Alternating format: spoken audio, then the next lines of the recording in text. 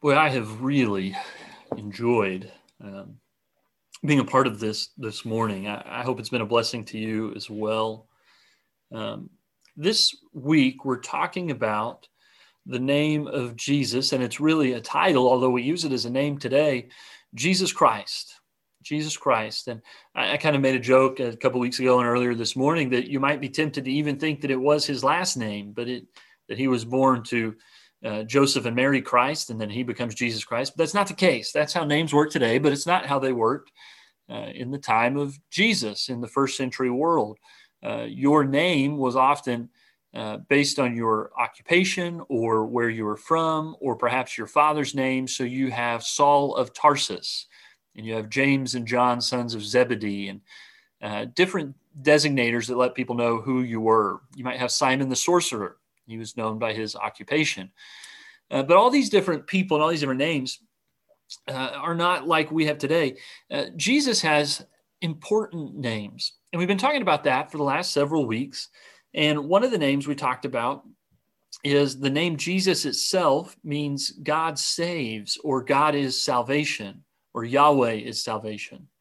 The name Emmanuel, which is also given to Jesus in the early birth stories, is God with us.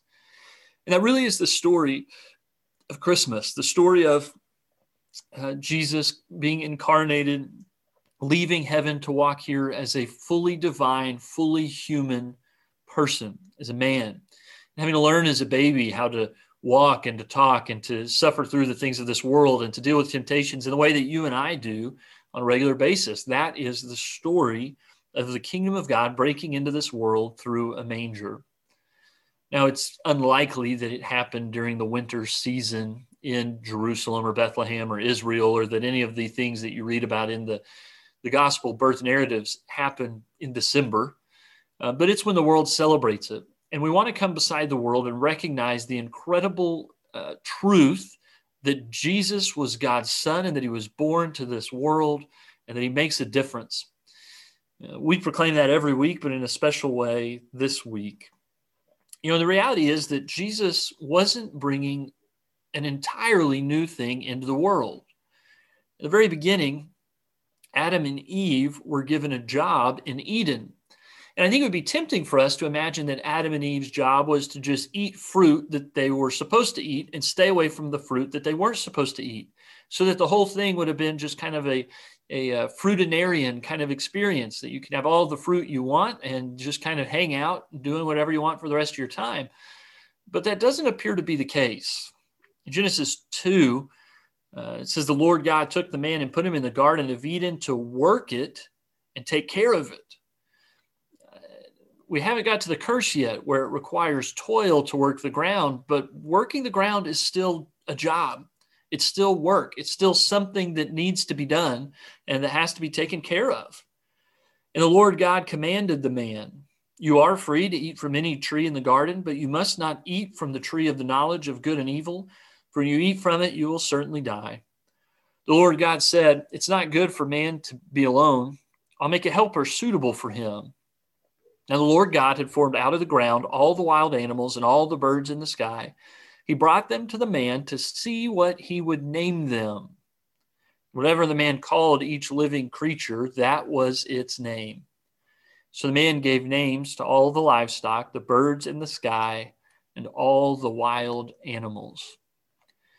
So Adam, even this early on, becomes one of the world's first zoologists and biologists and botanists, responsible for naming all the different creatures of the world. And we don't know what language Adam spoke. We know it couldn't have been English. English is a much younger language than the age of the earth. But he gave them names. Most of those names probably lost to history, but he names the animals each by their kind, because he's in charge. He has a job to take care of the garden, to take care of and oversee the animals. And he gives them names. And the one who has naming rights is the boss. That's just part of the way the world works. If you're in charge of naming something, you have authority over it. If you have responsibility to tend and take care of something and make sure that it's okay, you're in charge. I remember as a kid, it was always good to be in charge. You always wanted to be the one who had the authority and the power to get what you wanted and make others bend to your will. At some point, as an adult, you realize it's not always fun to be the one in charge. It's not always fun to be the one with the responsibility and the accountability that others look to, that has to worry about things. It's not always the ride in the park or the Garden of Eden, if you will, that I thought it was as a kid. And Adam and Eve probably knew some element of that responsibility. They had jobs in Eden. They were in charge. God designed humans to rule over his creation, the animals, the plants, to make sure that it was cared for. They had responsibility. And after the fall, while humans were certainly separated from God and their job got harder, especially with Eve and being fruitful and multiplying the earth, the toil that comes from labor, and for Adam, the toil that comes from working the field and producing something to eat and taking care of things, it all got more difficult, but the job didn't go away. It just got harder. The job wasn't reduced. In fact, at some level, it was probably increased. They had responsibilities to take care of the world. God put humans here to be in charge of this place that he created for us so we can have a relationship with him, but it's designed for us to be in a leadership position here in the world. Jesus was born into a very similar job description. Jesus was born not just into his name, Jesus, which means God saves, not just into his name, Emmanuel, which means that God is with us, and God is with us today in the form of the Spirit, and in Jesus's ministry and life in the form of a little baby who became a man and a rabbi and who taught people about who God was, to where he could say to the apostles, if you've seen me, you've seen the Father. What more could you want? And so that's Jesus's name. But it's not his job description. His job description is in the titles that he's given. One of the titles he's given is Messiah. Messiah is the Hebrew word that means anointed one. At times he's called the anointed one of David, which is a way of saying that he is the anticipated king that is going to come and bring all of Israel back together and bring them to a new era of glory. They expected a king. And so when you hear Jesus called Messiah, what they're saying is, Jesus, we believe that you are the Hebrew king that we've been waiting for. And the Greek word that Messiah is translated into is Christ. And it means the anointed one, the king, the anointed one who we've been waiting for, that God will choose and people will recognize, who has the authority of being the king that we have been waiting for. And so anytime you hear those two titles that are often given to Jesus, Messiah and Christ, what you are hearing is the languages of the Bible saying King Jesus. King Jesus. He is the king. And so as early as the Gospels start talking about the expectations that he is the Messiah to come, which happens as early as the choosing of the apostles, that one of them makes the claim, we have found the Messiah. What he means is not what we often think of, the one who is going to give his life on a cross to save us from our sins. What that apostle meant when he said that was, we have found the king we've been waiting for, the king that we have been praying for. And they followed him because they had that expectation. In fact, it was Andrew who went to Simon and said to him, we have found the Messiah, that is the Christ.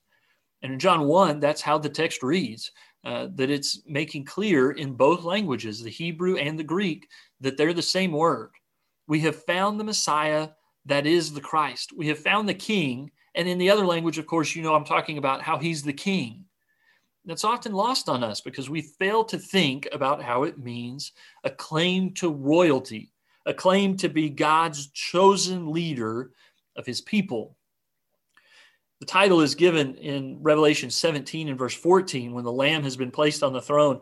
It says that they, talking about those who are in opposition to God and his people, they will wage war against the Lamb, but the Lamb, which is Jesus, will triumph over them, because he is Lord of lords and King of kings, and with him will be his called, chosen, and faithful followers. In Revelation, there's this incredible picture that Jesus, who is the Lamb who was slain, is not only the King of the Jews. He is not only the King of Israel, the Messiah that they'd been waiting for, the one that in Greek they called Christ, the one that they had been anticipating would arrive and set up this kingdom that they had desired for so many centuries. When they said that Jesus is king, he wasn't just king over those people. He was king over all kings. He was Lord over all lords. He was the authority that was over all other authorities. And with him, in that place of authority and honor and power, are those who are his called, chosen, and faithful followers.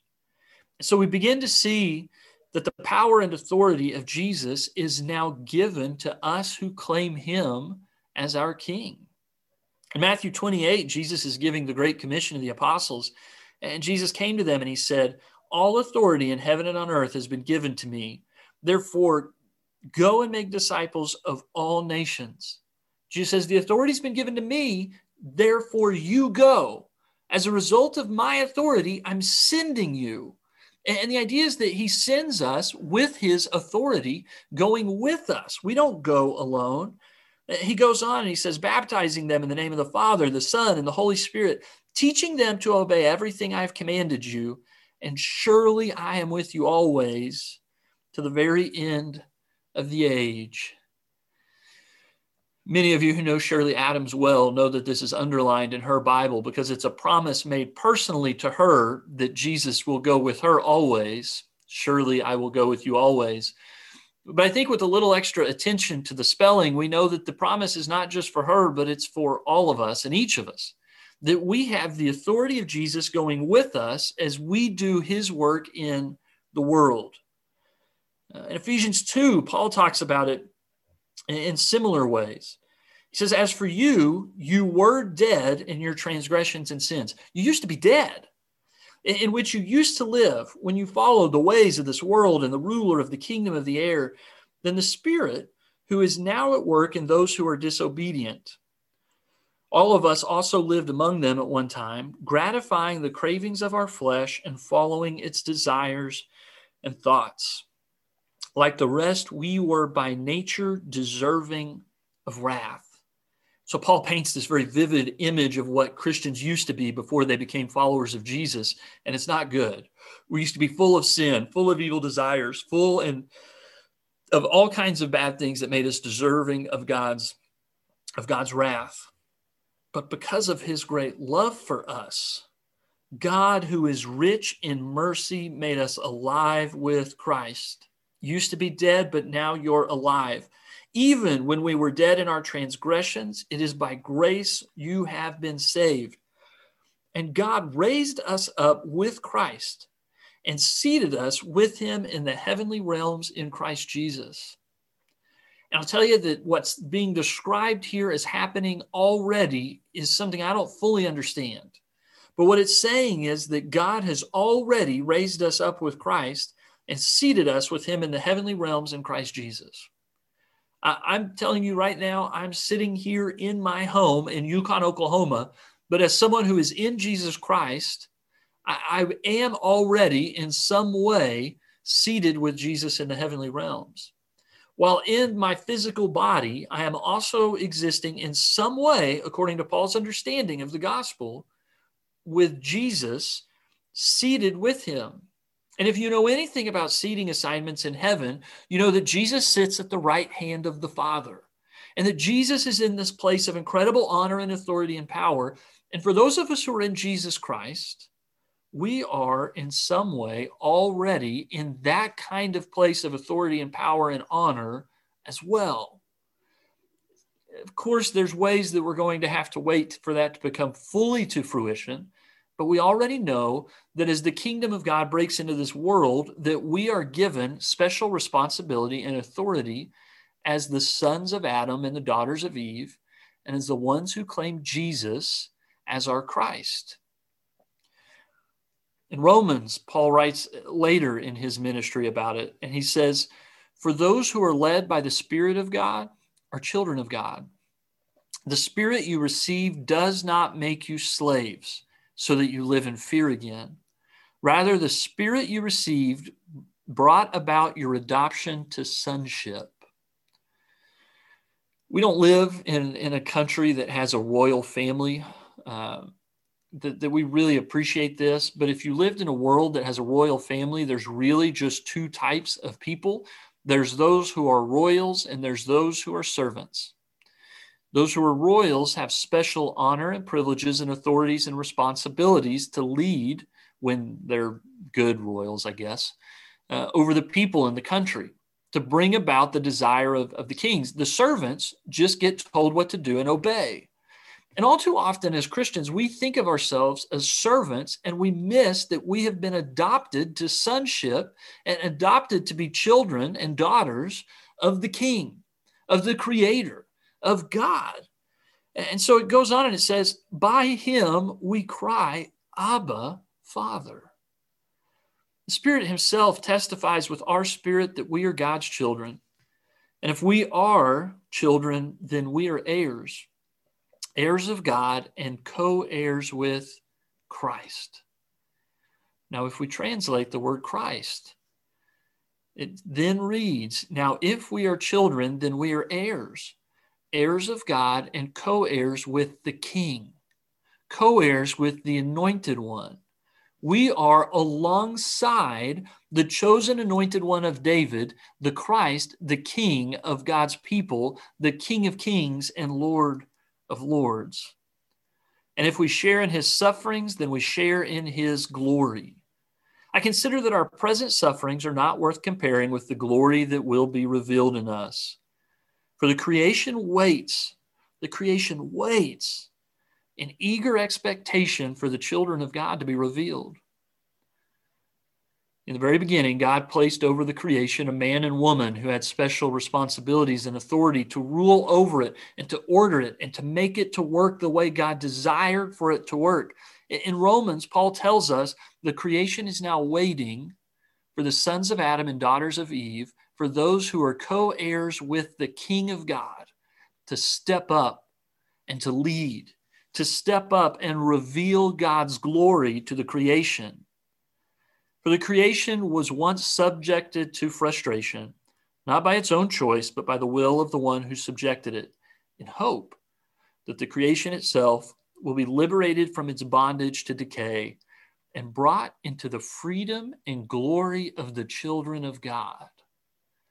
There's this expectation in the creation, as Paul is writing, that when you and I, the children of God, show up and bring the kingdom with us as the co-heirs of the King ourselves, seated with Jesus in the heavenly realms, that it's going to make an earthly and physical and very real difference in this world. All too often, we get this idea that Christianity is about not doing wrong things and about being generous. But when we look at what Jesus' job description is, it's to be the king of this world. And when we look at what the followers of Jesus are called to do, what we see is that we've got work to do. That Adam and Eve weren't just there to enjoy the fruit. They had jobs. That Jesus wasn't just here to give teachings, that he had work to do and authority to establish, and that he passes it on to those who are his followers. We've got the same job description, really, that Adam and Eve had. We've got the same job description that Jesus had, to be the anointed and chosen rulers that bring God's will into this world. We are called to do what humans have always been created to do, which is to take care of this world on God's behalf. See God's will is done and resist anything that is opposed to God's will. To take care of the creation itself, that we have a job to still take care of the world. The world with its trees and with its streams and rivers and lakes, but also the world that includes the humans who exist in it, especially those who are widows and orphans, those who have less power and influence, those who are strangers and foreigners who are among us. God calls us as his rulers in this place to rule with his good will and to see things through his eyes and to make this world look more like he wants it to be and has always wanted it to be. So we need to run things here the way Jesus would run them, with the authority that Jesus gives us. It's no surprise then that when you go through the parables of Jesus, that a lot of them start with, there once was a king or a master who left for a time. And while he was away, he gave his servants this responsibility or that resource or these talents or all kinds of different things. And then he left to see how they would run things while he was away. He leaves them in charge. Jesus is the master who goes away and is waiting to see how we're going to run things while he's away, and we are in charge of the world that he's left us. We are the servants who are supposed to be making this world look like our King wants it to look. We're not just the ones who have to suffer and endure, who abstain from doing things we ought not do.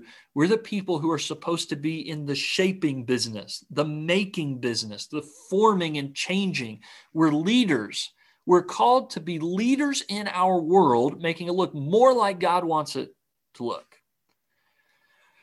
If you've ever thought to yourself that the Christian life is boring and it's not about doing active stuff, you're not paying attention, because you're in charge. And if you think it's boring, you've given away your responsibility to someone else.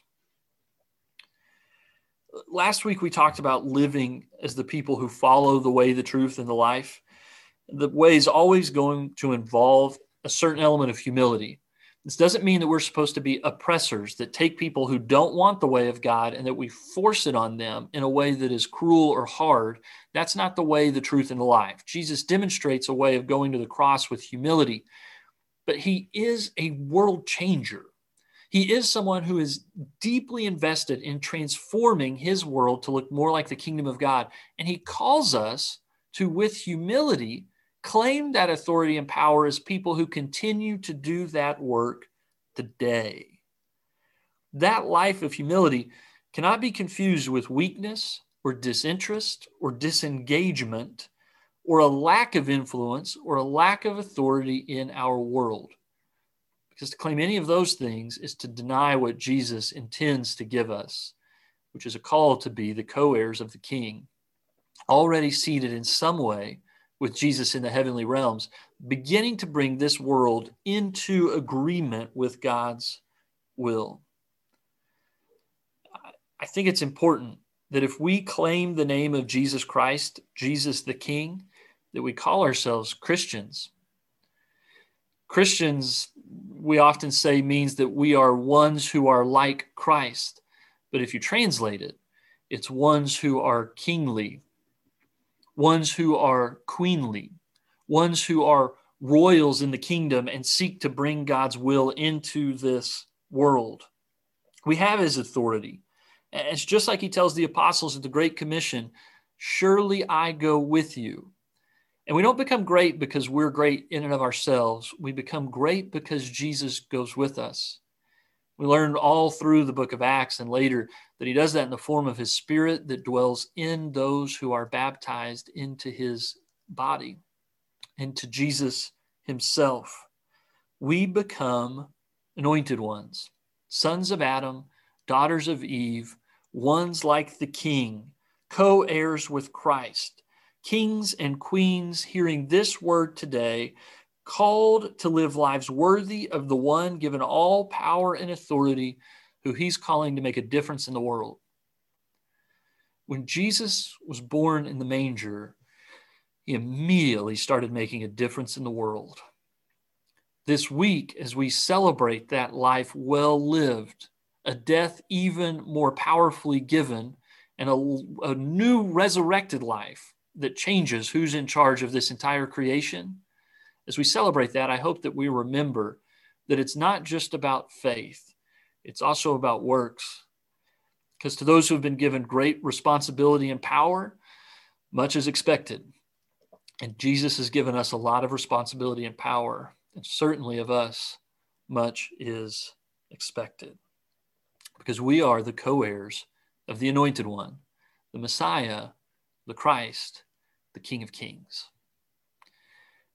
I hope you all are blessed during this unusual season. I hope you've been able to spend extra time with your family at home this year, and that the names of Jesus, as we've been talking about them, have been an incredible blessing to you in thinking about who is this one that we follow and whose name we claim as our own, knowing that not only do we live according to the way of the cross, but we live according to the way of the King.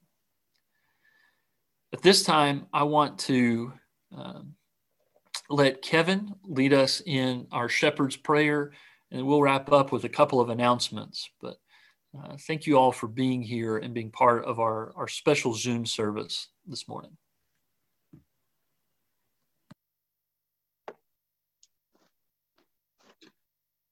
And thank you, Kent, and all those who lent their talents to the worship this morning. It was very uplifting at a time when we all need uplifting. Let's all pray together.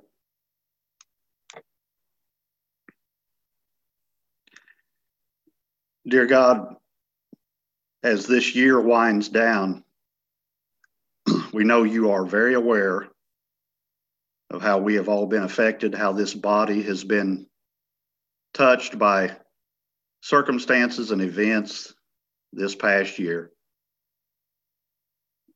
We have had our lives disrupted, our children's routines and their schooling has been turned around. Some have suffered loss of employment and income. Dear God, we've been affected by disease, by weather. Many in our families have, within their families, even experienced death. Dear God, we ask that you would just continue to be with us as you have been through this year. We are still your body. We are still coming together. We are still worshiping you, our God. We are still united. We still love and care about each other. You have provided means for us to keep up with each other. Let us continue to do that. Lord, we pray a special prayer for the family of our sister Catherine Davis, who now enjoys being free from these worries and these physical ailments and the things that are affecting us. We thank you that she is at home in glory with you. Be with her family as they have suffered loss here on this earth. We also ask that you would be with our brother C.D. Riley as he continues to struggle with various physical illnesses. Lord, it's been a hard road for him as well, and we pray for the doctors to be able to give him relief. Dear God, for those in our midst who are suffering themselves or who have family and friends who are affected by this COVID pandemic, specifically, God, for Becca Olson's grandparents, Gary and Jan Alexander, for Becca herself, Lord, for Gina's colleague, Patricia, for the Lopez family, Lord, for our brother, Bill Day. All of these are struggling with this pandemic disease. Lord, take this illness from their bodies. We ask that they may all survive and regain their strength and continue on a road to normal health once again. Lord, as we have said before, with all that has gone on, our world has in many ways been turned upside down. let us remember what your Son said when he told those around him, my kingdom is not of this world. He did not say we would not be affected by the world. He did not promise that we would not suffer in the world. He reminded us and told us that if we are part of the kingdom, we will be in the end delivered from this world. And then he sent his Son to this earth to do just that. When Jesus shed his blood for us, he redeemed us once again to you, Father, and we thank you for that. We ask that you would be with us through the remainder of this year, and if you bless us with another, we ask that we continue to give you the glory and to go out and take care of this world you have put us in. We ask that we may take the charge you have given us seriously and influence this world in your name. Thank you for hearing our prayer, dear Lord. Thank you for this service this morning in your presence. In the name of your Son we pray. Amen. Thanks, Kevin. A few announcements. I just received a message that the funeral services or memorial services for George Dean will be held today at Oakcrest Church of Christ at 3 p.m. So be mindful of George's family in a special way today as they are grieving and celebrating his passing and his life. There will be no Wednesday night classes for the next 2 weeks. So no Wednesday Zoom classes for the remainder of December. So we've got some holidays and some future planning going on. I'm so distracted by little baby O'Hara. He's looking good. Also, we have some Christmas meals that were for the Pancakes and Pancakes drive-through event a week or so ago. We still have 7 of those Christmas meals left, and that's, I think, a ham, maybe a turkey. Forgot to write that down.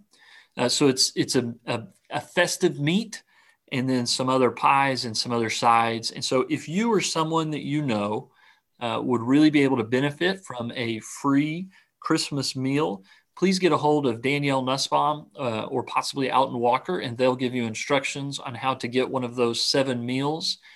So reach out to them.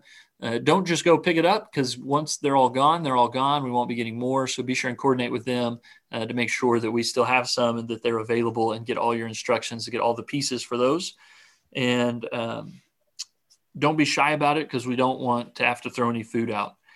And last but not least, next Sunday, we are still planning to be virtual again. I think that will be in a Zoom room again next week. I'm not completely sure. That'll get shored up as the ministers and elders meet a little bit later this week to kind of do some future decision-making and planning and whatever comes with that. So we'll keep you posted, but be looking for those instructions in all the ways that you get instructions about how to go to church when we're virtual in this year. And I look forward to being with you all in person when we're able to, and virtually when we do. So blessings on all of you, and you are dismissed to now unmute and visit and have fun. Dismissed.